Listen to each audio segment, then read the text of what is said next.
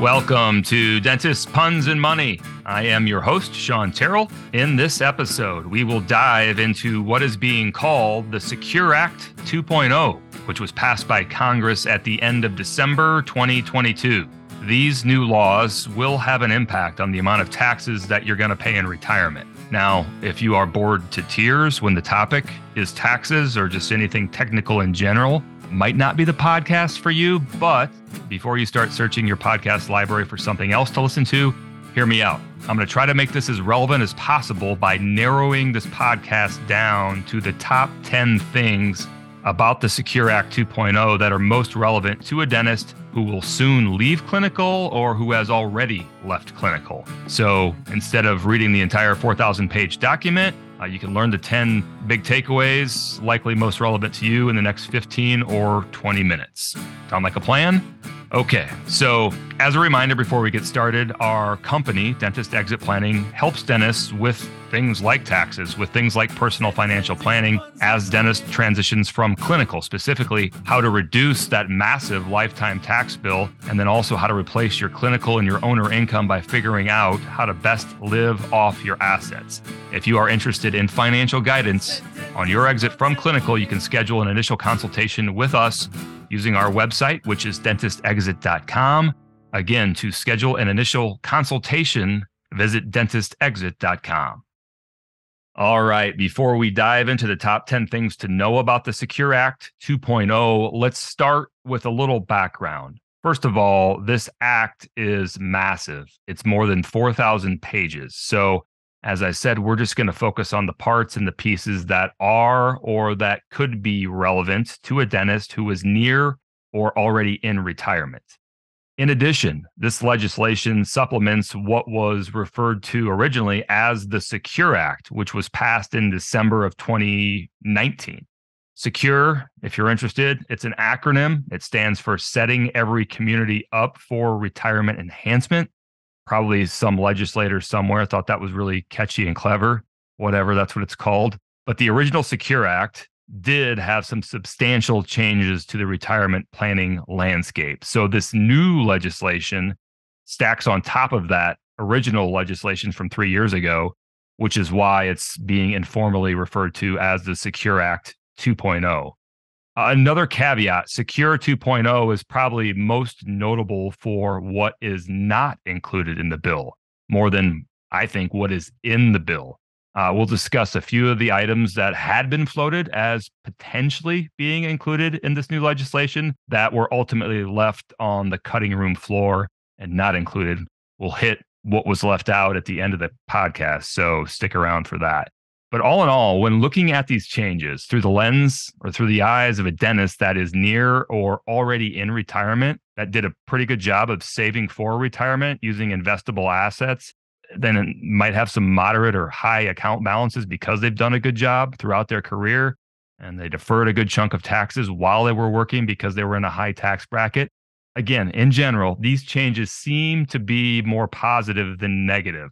Again, in general, more positive than negative for someone who has done a good job saving for retirement. All right, let's get into the weeds. The top 10 things to know about Secure Act 2.0. Number one, the RMD age has been increased, and your new RMD age depends on how old you are now. Just to be clear, RMD is an abbreviation for Required Minimum Distributions. So for any retirement accounts that you have that are tax deferred or pre-tax money, the government requires that you eventually start taking money out of those accounts by a certain age. And the age that you have to do that when it's required is changing. It's increasing. So if during your practice years you deferred money into a 401k or a profit sharing plan, there's a good chance that you also deferred or delayed paying taxes on that money each year that you contributed to those accounts. The government just will not let you extend that tax IOU forever. So they have a provision in place that requires you to begin taking a certain amount of money out of each tax deferred account by a certain age. Previously, you had to begin taking RMDs in the year that you turn 72 years old. And now it's increasing to age 73 if you were born between 1951 and 1959. And if you were born between 1960 or later, or after 1960, basically, the new RMD age is now age 75. So we've talked in other podcasts about how to be intentional when taking money out of tax deferred accounts using strategies like Roth conversions, which help you pay the least amount of total taxes over your lifetime. But in general, this increase in the RMD age just means you have a little bit more flexibility in building your plan for taxes in retirement.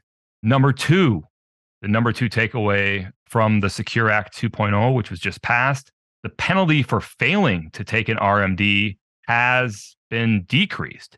So as an example, at age 73, for someone that had $1 million in a tax deferred account, like an IRA or a pre-tax 401k, that person currently would be required at age 73 to make a distribution, an RMD of roughly $40,000 per year. And just so you know, that number would increase every year from there, but not going to dive deep for our purposes here today. But previously, if that was the situation for you and you were unaware or you forgot to take that $40,000 distribution, the penalty that you had to pay the IRS was 50% of whatever the RMD was supposed to be. So if it was supposed to be $40,000, it would be a $20,000 penalty to the IRS for failing to take that distribution. So pretty steep. The penalty now has been reduced to only, I'm using finger quotes when I say only, 25%. So only 10 grand using the previous example. But another provision that's also been added to that penalty part of the RMD legislation is that if you do miss an RMD, just you forget about it or something slips through the cracks, and you correct it in a timely manner and take the RMD out of the account, the penalty then drops to only 10%. So not great to pay $4,000 in penalties on a $40,000 distribution that was missed, but still much better than $20,000. And again, the language that they use in the new legislation is in a timely manner. That's intentionally vague, like a lot of things with the IRS. My takeaway is if it is an honest mistake and it's caught and corrected within a year, I think you'd have a pretty good chance to get that penalty knocked down. Again, great reminder. You need to have a plan and a strategy for taking RMDs well before you get to the age that you need to take them. Big takeaway number 3, there are no longer RMDs for Roth accounts held inside an employer qualified plan. So this would include Roth 401ks, Roth 403bs, Roth 457s. The latter two probably wouldn't apply to a dentist unless you worked for a government agency somehow, or you have a spouse that works for a nonprofit or a government agency. But previously, it was required that a minimum distribution be taken from a Roth account inside an employer plan each and every year after age 72. And that was confusing because for Roth IRAs held outside of an employer plan, there have not been and still are no required minimum distributions. One thing to note on this one, this provision does not go in effect until 2024. So if you or your spouse are 72 or older and you have money in a Roth account inside of a 401k plan or an employer plan still, it appears you will still have to take a distribution for 2023, but will not have to take one for 2024. Takeaway number 4, and this one might apply to a lot of dentists, and that's that catch-up contributions inside of an employer-sponsored plan like a 401k or like a profit-sharing plan will be required to be Roth contributions or post-tax contributions for those with earned wages above a certain threshold, and that threshold is currently $145,000 a year. So quick background, in 2023, all employees can contribute up to $22,500 per year into an employer-sponsored plan if their employer has a plan.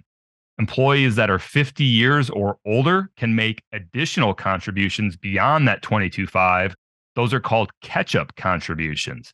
And currently, the annual catch-up limit inside of an employer-sponsored plan is an additional $7,500 per year. So someone that had an employee-sponsored plan could make a total of $30,000 in contributions as an employee inside that plan. However, under Secure Act 2.0, if you make contributions inside that plan, catch-up contributions, and you have W-2 wages in excess of that threshold, again, it's currently $145,000 a year, then those catch-up contributions only, that $7,500 must be made into a Roth or a post-tax account within the employer plan. So effectively, there will be tax due in the current year on those catch-up contributions. So if you're a dentist and you have a W-2 salary in excess of $145,000 a year in 2023, and you max out your catch-up contributions, that $7,500 would be included in your taxable income for the year. Number 5, the catch-up contribution limit for IRAs will increase in 2024 and each year thereafter. So not to be confused with the catch-up contribution for employer-sponsored plans like we just talked about, but people that are 50 and older can also make additional catch-up contributions to their traditional IRA or their Roth IRA. And that catch-up limit on top of whatever the basic annual limit is for everyone, the catch-up limit has been $1,000 flat since, I believe, 2006. So for 2023, the contribution limit, just on a basic level for everyone, to an IRA or a Roth IRA is $6,500 for that year per person. So it would be $7,500 per person, again, in 2023 for anyone that's older than age 50. But the catch-up limit will increase to $1,200 per year in 2024. And that catch-up limit is scheduled to index and increase by an additional $100 per year for each year thereafter. So the catch-up will be $1,300 in 2025. It sounds like I'm saying ketchup, like ketchup and mustard, but I'm not. The catch-up limit. So if you're like a lot of dentists that I know that are executing contributions to backdoor Roth IRAs on an annual basis, just make sure that you're taking advantage of the full amount, especially if you're older than age 50. Item number 6, starting in 2024, funds that are in 529 plans can be transferred to a Roth IRA account, but there are several strings attached in doing that. So one of the downsides of 529 plans, 529 accounts, is that the tax benefits of having one are eliminated if, for whatever reason, those funds inside the account are not used for educational purposes. So this provision seemingly provides a workaround for that to leverage unused 529 plan funds for something else while not getting hit with taxes and penalties. Again, there are strings attached to doing this. For our purposes today, we're not going to get deep into the weeds into all those different strings that are attached or all the things that you have to jump through to make sure you do this right. Just know that if you have a 529 for your kids and it doesn't look like you're going to use it all up, it might be worth exploring your eligibility to transfer funds in a 529 into a Roth IRA account. And again, not in 2023, you can start doing that in 2024. Number 7 of my top 10 takeaways from the Secure Act 2.0, there is more flexibility on the deadline for starting a solo 401k plan. So I know a lot of dentists that have left clinical well before the quote unquote traditional retirement age, but they haven't retired and just started playing shuffleboard. They're still doing something else, still working. Maybe they've started a side business as a consultant or doing something else. And for those dentists, one really good way to keep deferring income and keep saving for later is by leveraging a solo 401k plan for that new business that they've started. Now, there are strings attached to a 401k plan, a solo 401k plan. Not going to get into the weeds on that today either. Maybe a different podcast for a different day. But the deadline, the filing deadline to start a solo 401k plan has now been extended to the tax filing deadline for that said tax year. So if you start a side hustle at the beginning of 2023 and you want to defer some or a lot of that income that you've made from that new business into a solo 401k plan, now you have until the tax filing deadline of roughly April 15th, 2024 to start that plan and defer that income. Previously, the deadline to declare or start a solo 1K plan, a solo 401k plan, was by the end of the calendar year. So one thing to note here, though, that unlike SEP IRAs, which I know some dentists use as well, the deadline to extend that and start that 401k plan, it is not the tax extension deadline. It is currently around April 15th for each year. So the last 3 takeaways are focused on what's not in Secure 2.0. And as I said at the beginning, I think this is generally good news for dentists based on what I would call their, in general, financial planning profiles. So takeaway number 8, Secure 2.0 does not eliminate backdoor Roth IRAs or mega backdoor Roth IRA contributions. Most of the dentists that I work with are leveraging backdoor Roths. And there was speculation that the loophole, if you want to call it that, that's been around for the last decade or so, might be closed with this new legislation with Secure 2.0. But that's not the case. So good news there. Item number 9, there is nothing limiting who can continue to make Roth IRA conversions. As I've talked about in past podcasts, I'm a big fan of establishing a Roth IRA conversion strategy for the first several years of post-clinical life. That's given the current tax environment and based on what we now know today about the sunset of the Tax Cuts and Jobs Act at the end of 2025. Nothing in Secure 2.0 changes that, meaning Roth conversions remain a viable strategy for dentists in their late 50s, 60s, whose tax rate is likely going to be higher in the future than it is in the current year. And that brings us to our final takeaway. Item number 10 is that there are no non-age-based required minimum distributions from retirement accounts as part of Secure 2.0. There had been some speculation at various points in the last several years that required minimum distributions might be instituted for those that had IRA accounts that were beyond a certain threshold or beyond a certain balance. So in other words, the speculation was that if you'd done a really good job saving for retirement, you could be forced to distribute some of that money earlier than those who hadn't done a good job saving for retirement, or in other words, before age 73. Not sure how much of that was hearsay and fear mongering, at least some of it probably. But the takeaway is that nothing in the new legislation will force you to distribute money before age 73, no matter your account size. That is a good reminder, though, that the government and the IRS control the rules of the game as it relates to taxes, and they can change those rules at any time. So hopefully this information helps you understand the rules of the game a little bit better so you can legally play the tax game to the best of your ability. In closing, if you have been following along to the podcast or my social media in the last 6 months, then you may have noticed that I've had an increased focus on taxes here recently among all the other various financial planning topics that I discuss.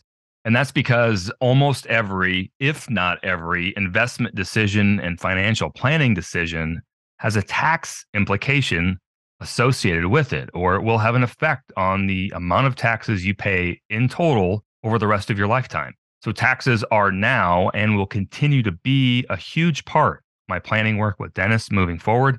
And that means they will be a frequent topic on the podcast in the years to come. I mentioned that as a backdrop because as I've gone deeper and deeper into understanding taxes in the last year or so in an effort to take information in, distill it down, and communicate it to you, my audience, and my clients, I'm just blown away continually by how complicated the tax code is in the United States of America.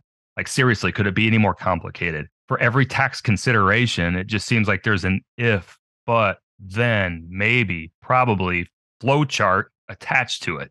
I'm grandstanding a little bit, but the laws and the rules and the regulations, they're just constantly changing.